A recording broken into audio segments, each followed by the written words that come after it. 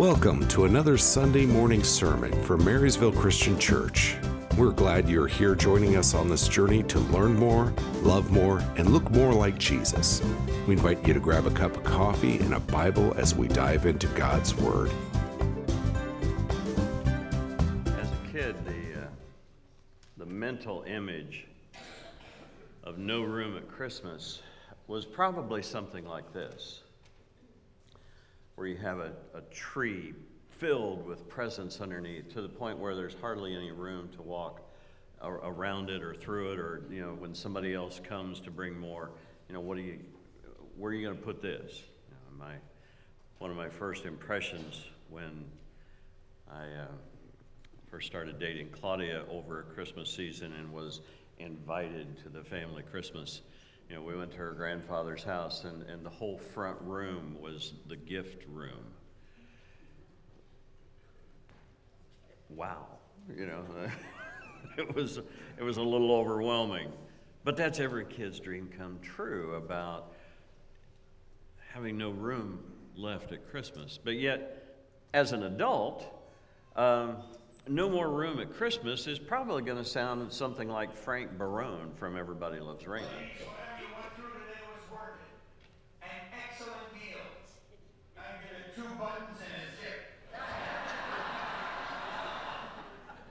No more room. We understand that. So as we consider, have you got room this Christmas? Maybe we need to ask ourselves, is there any room for Jesus? Kind of like the original story with Joseph and Mary when they found there was no room in the inn. The truth is, from Thanksgiving week through the first week of January, life is just so full. Have you got room this Christmas? Oh, I'm not talking about a hotel room or a manger, but just in your life. Do you have room this Christmas? Or is there a no vacancy in your life, even for Jesus coming into it? We say it a lot this time of year. I don't have room for that. Whether you're talking about more dessert, like Frank, or whether you're talking about the Clark Griswold tree that unfolds into the house and out the windows and around the corner and even into the neighbor's house, because your eyes in the tree lot were bigger than your house. Or do you have no room because of the year-end reports, or the school programs for your kids or your grandkids and all of them and all the different, you get it. Or is there room because of the shopping and the wrapping and the gatherings? There's really only one solution. We have to make room for the things that matter most. And the only way to do that is by purging the things out of our life that empty us, that drain us, to the point where, and it sounds like a mixed metaphor, right? To talk about having no room in your life and then being drained, but it's all related, isn't it? The fuller life gets, the emptier you feel. The reality is this: we can only experience what we make room for in our life. So the question is, do you have room left for hope in your life? The author of a book, Rick Page, made this observation in the title of his book: Hope is not a strategy. Most people talk about hope as though there's nothing really more to it than just making a wish, that something that's uncertain would become a reality. Kind of like Ralphie hoping that there would be a Red Ryder BB gun under the Christmas tree. It was uncertain because everybody was against him. And yet he hoped that it would be a reality. But there really wasn't any confidence there. But for people who put their trust in God, hope is so much different. Because for people who put their trust in God, when everything falls apart, when nothing makes sense, when you've got way more questions than answers. Hope is the confidence that we've got. Hope is the reassurance that we've got. Hope is what we believe is coming in spite of the fact that nothing has been seen of that yet. So that's why we ask, is there room left in your life for hope? A good friend of mine was preaching about hope one Sunday, and he was a rather enthusiastic preacher. He tended to get wound up at times and really lay it all out there, and he'd get kind of carried away with himself. And he was preaching about hope and how every soul needs to be a soul full of hope. And that's when it went south. Because instead of everyone needs a soul full of hope. See, you can tell I had to think really hard about this to get this straight. Otherwise, it'd be just like him when he said everyone needs a hole full of soap. Kind of lost the point, and people started snickering in the audience, and he was still giving it what for, and then he's at the same time replaying, what did I just say? Why is everybody laughing? And when he realized it, he holds up his Bible in front of his face, and all he can see is the Bible and his shoulders shaking up and down while he's trying to compose himself. But we all do need, now I got to think twice. We all do need hope for our soul, right? It's what sustains us. It's what keeps us going when things are tough. Paul understood that, and that's why he wrote to the Romans to reassure them that their faith was built on the reality, not just of Christmas Eve wishes, but that their hope was built on the reality of Jesus' arrival and his resurrection. It wasn't based on church tradition. It wasn't based on church teaching. Their confidence was built on something that was undeniable and real: the death, the burial, and the resurrection of Jesus. It's in Romans chapter 15, verse 13. It says, I pray that God, the source of hope, will fill you completely with joy and peace because you trust in him. Then you will overflow with confident hope through the power of the Holy Spirit. Do you need room for hope in your life? It starts, as Paul did, with prayer to the God of hope. As Christians, we believe that God is the source of our hope, and that's our motivation to reach out to him in prayer. It's reflected by that singer prophet who connects prayer with hope like this.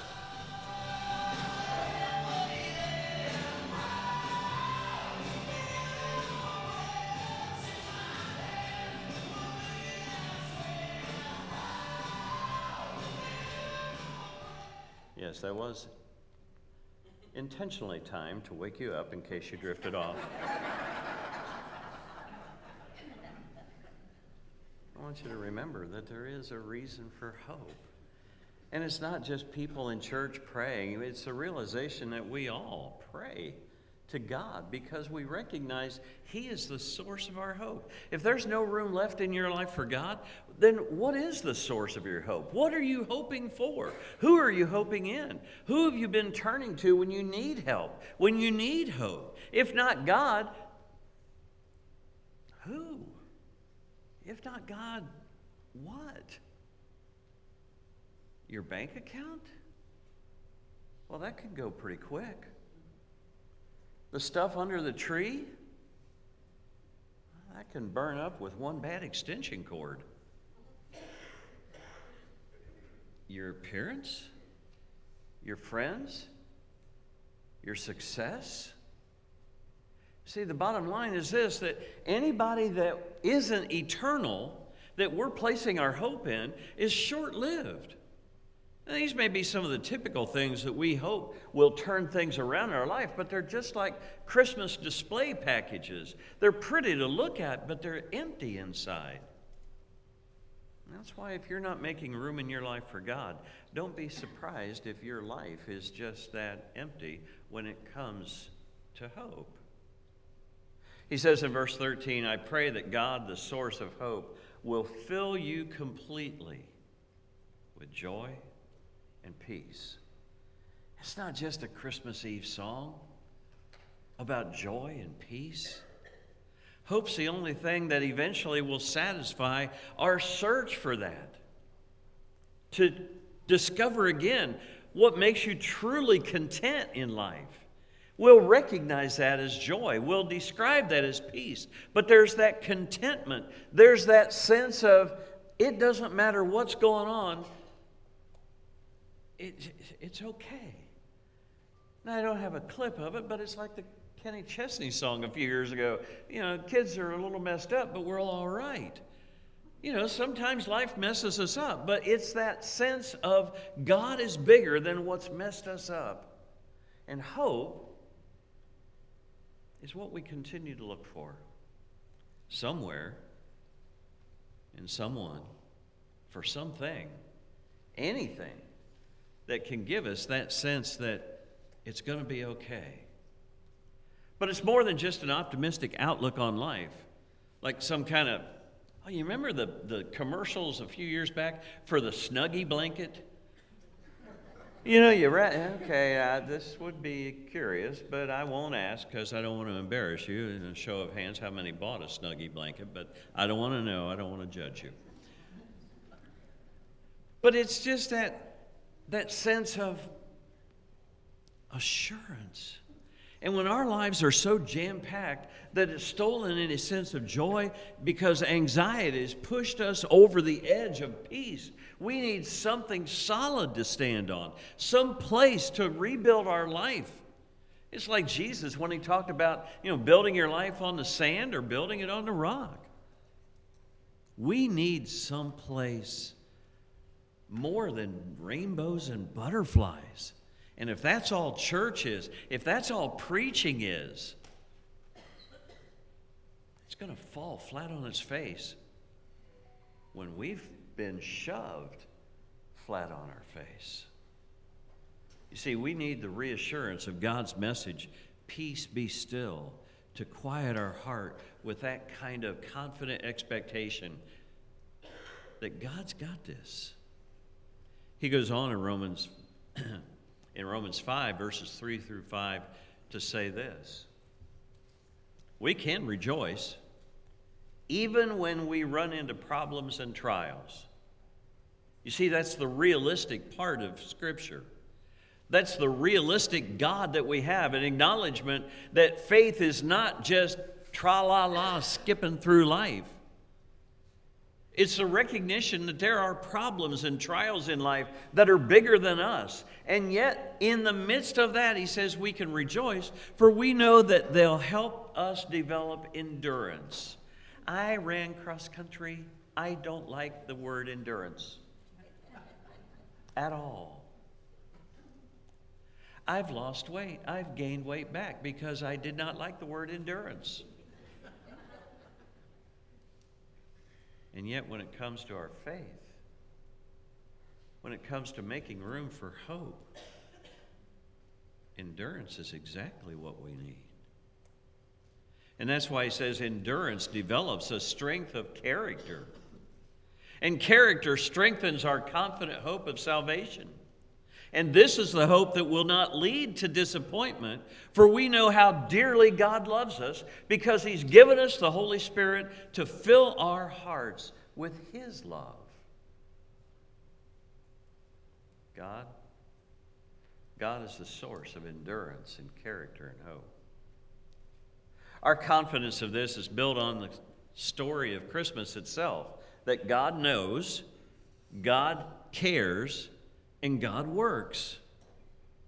The Christmas story isn't just another long, long time ago in a land far, far away fairy tale. It's the story of a real life person's birth, their life, their death, and then what happened after death. And it's an established historical fact, but that's what gives us confidence.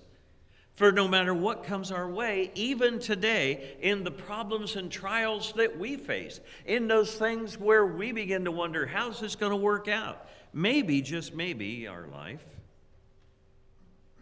is filled with the leftovers of what you have done to blow up your own life.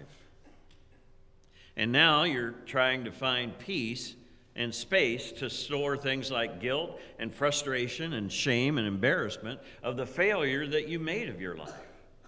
Joy and peace, that's for people that never messed up, right? That's for people in choir robes on December 24th. What do most of us do with disappointment, guilt, and hurt? Well, we wrap it up, we put a bow on it, and we stash it someplace in storage. How you doing? Great, just great. I'm good. Really? Nobody knows what's filling your life underneath the surface of the wrapping paper of a smile and a lie. All of that disappointment, all of that hurt, all of that guilt, it all pulls us into a downward spiral of cynicism. It's the first responder to the next emergency in our life. I mean, what's if you don't think you're cynical, let me ask you this. When you see this next picture, what's the first thing that comes into your mind?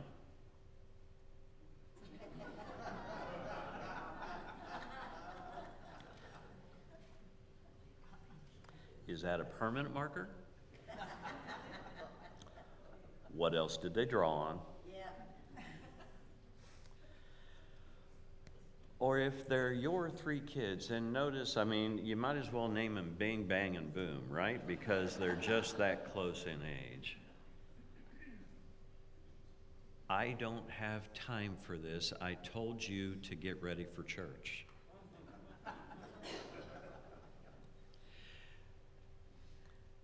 Sometimes it's just, life has been so jaded by experiences like that disappoint us, that when we get that next text message, well, what's your reaction when you see a text message that says, we need to talk?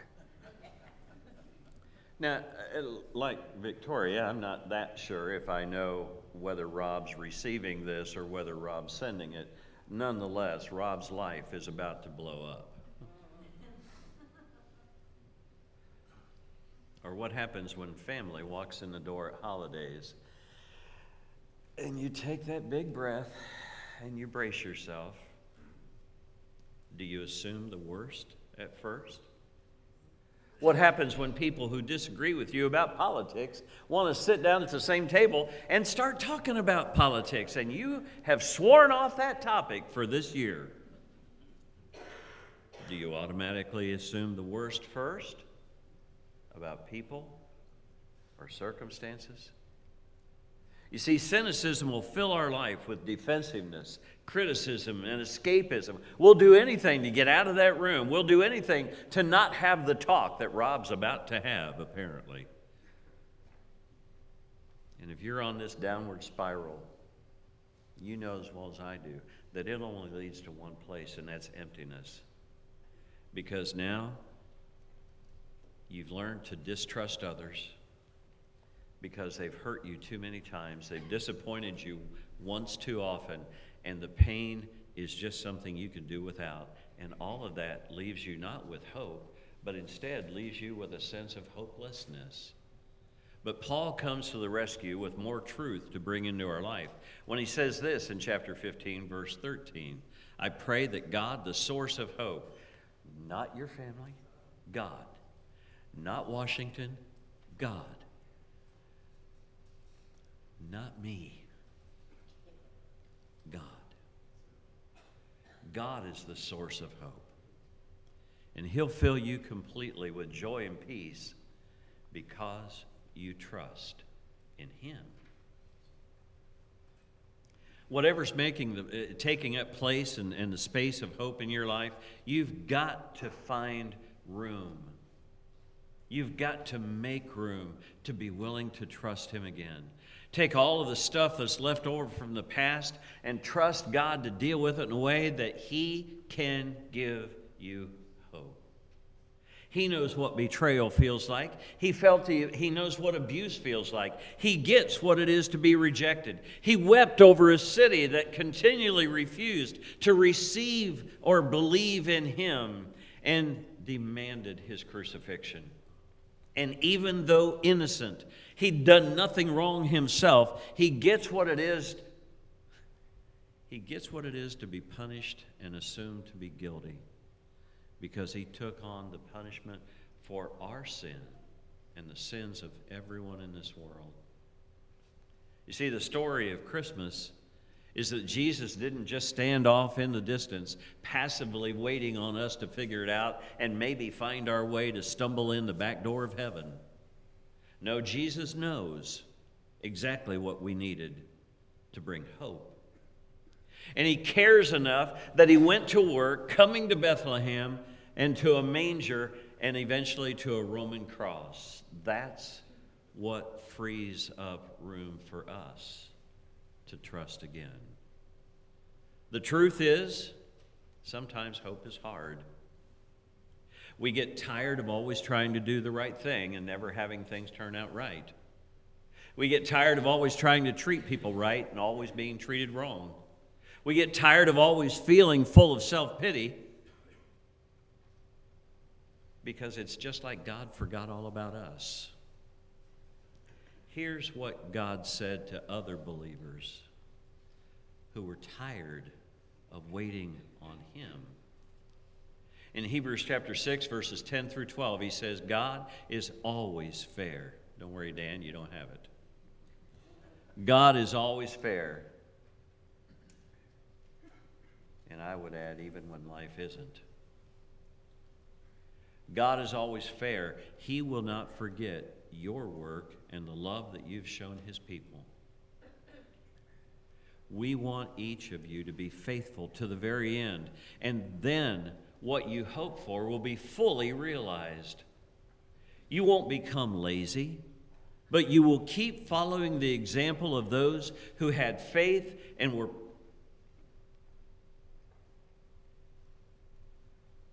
You will keep following the example of those who had faith and were patient until God kept His promise to them.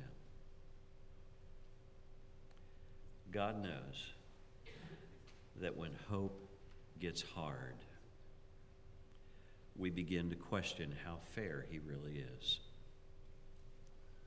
God knows that when there's no room left for hope,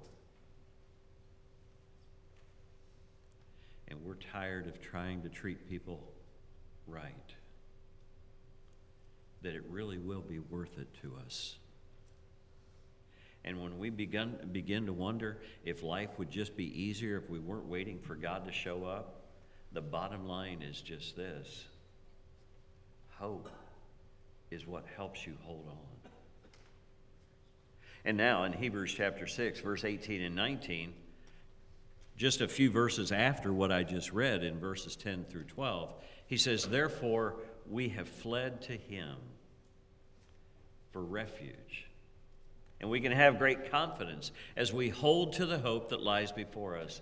This hope is strong and a trustworthy anchor for our soul. When you feel like life is just going to carry you out into the deep, when you feel like you're so lost in the storm, you don't even know where the sky is anymore. Hope, that soul full of hope, is what anchors our life. It wasn't long after that he would remind them of what Jesus felt before going to the cross. In chapter 12, verse 2, he says, for the joy that was before him, he endured the cross. Why? because he was able to disregard or despise the shame. And now he sits on the right hand of the throne of God. Hope is what got Jesus through. Hope is what will get us through. And that's why Paul reminds them again in verse 13 of Romans 15. I pray that God, the source of hope, will fill you completely with joy and peace because you trust in him. Then you will overflow with that confident hope. Paul describes a cycle of confidence there. God encourages us to trust in him, not ourselves. He encourages us to trust in him instead of just outlasting what's going on. So that regardless of our circumstances, we can experience hope because we believe that God is greater than whatever's happening to us right now. And rather than obsessing over joy or peace, people renew their trust in God. And as we do, hope returns to us. When we make room for God, we make room for hope, because now we've been reminded that we can always be confident in God. That's why we pray to God, he says in verse 13, the source of hope, that it will fill you completely with joy and peace because you trust in him. And then you will overflow with the confident hope through the power of the Holy Spirit. You see, since the creation of time, it's been the Spirit of God that's given life to everything in this world. And it's that working of the Spirit by God in us that gives us that sense of joy and peace and an anchor to hang on to. David, why don't you and the worship team join me on stage? You see, just like in the beginning, the Spirit of God created something from nothing. So if you feel there is no hope in your soul at all, remember that it was in the Garden of Eden that the Spirit gave life to Adam when he was lifeless. When God's prophets didn't know what to say to his people because they refused to listen, it was the Spirit who inspired them, giving them the next thing that God wanted them to say. When Mary was told by the angel that she would give birth to the Messiah, and she didn't understand how that could happen, it was the Spirit who gave life within her. And when Lazarus and Jesus were dead and buried, it was the Spirit of God who brought them back to life.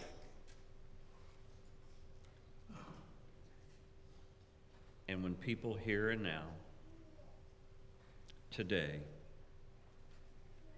confess their sin and their absence of hope, but commit their life in trust to God by being baptized into Christ, it is his Spirit that washes away their sins and fills their life with the hope of a new life.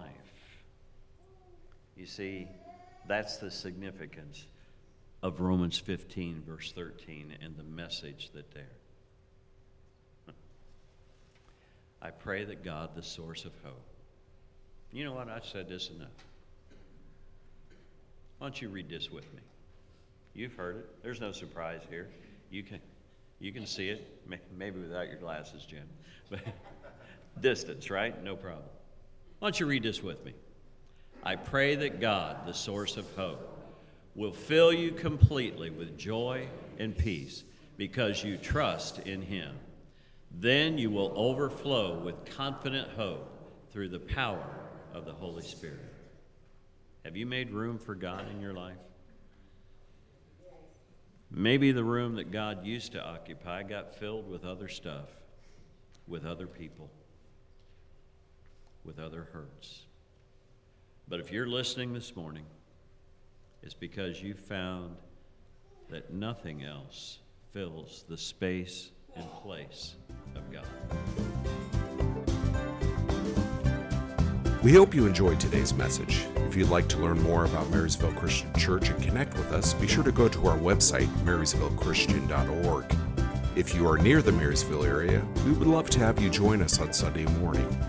We have our Bible study classes at 9 a.m., and our regular worship service is at 10 a.m. Our address is 17,000 Waldo Road, Marysville, Ohio 43040. Our phone number is 937-642-9838. Email is office@marysvillechristian.org.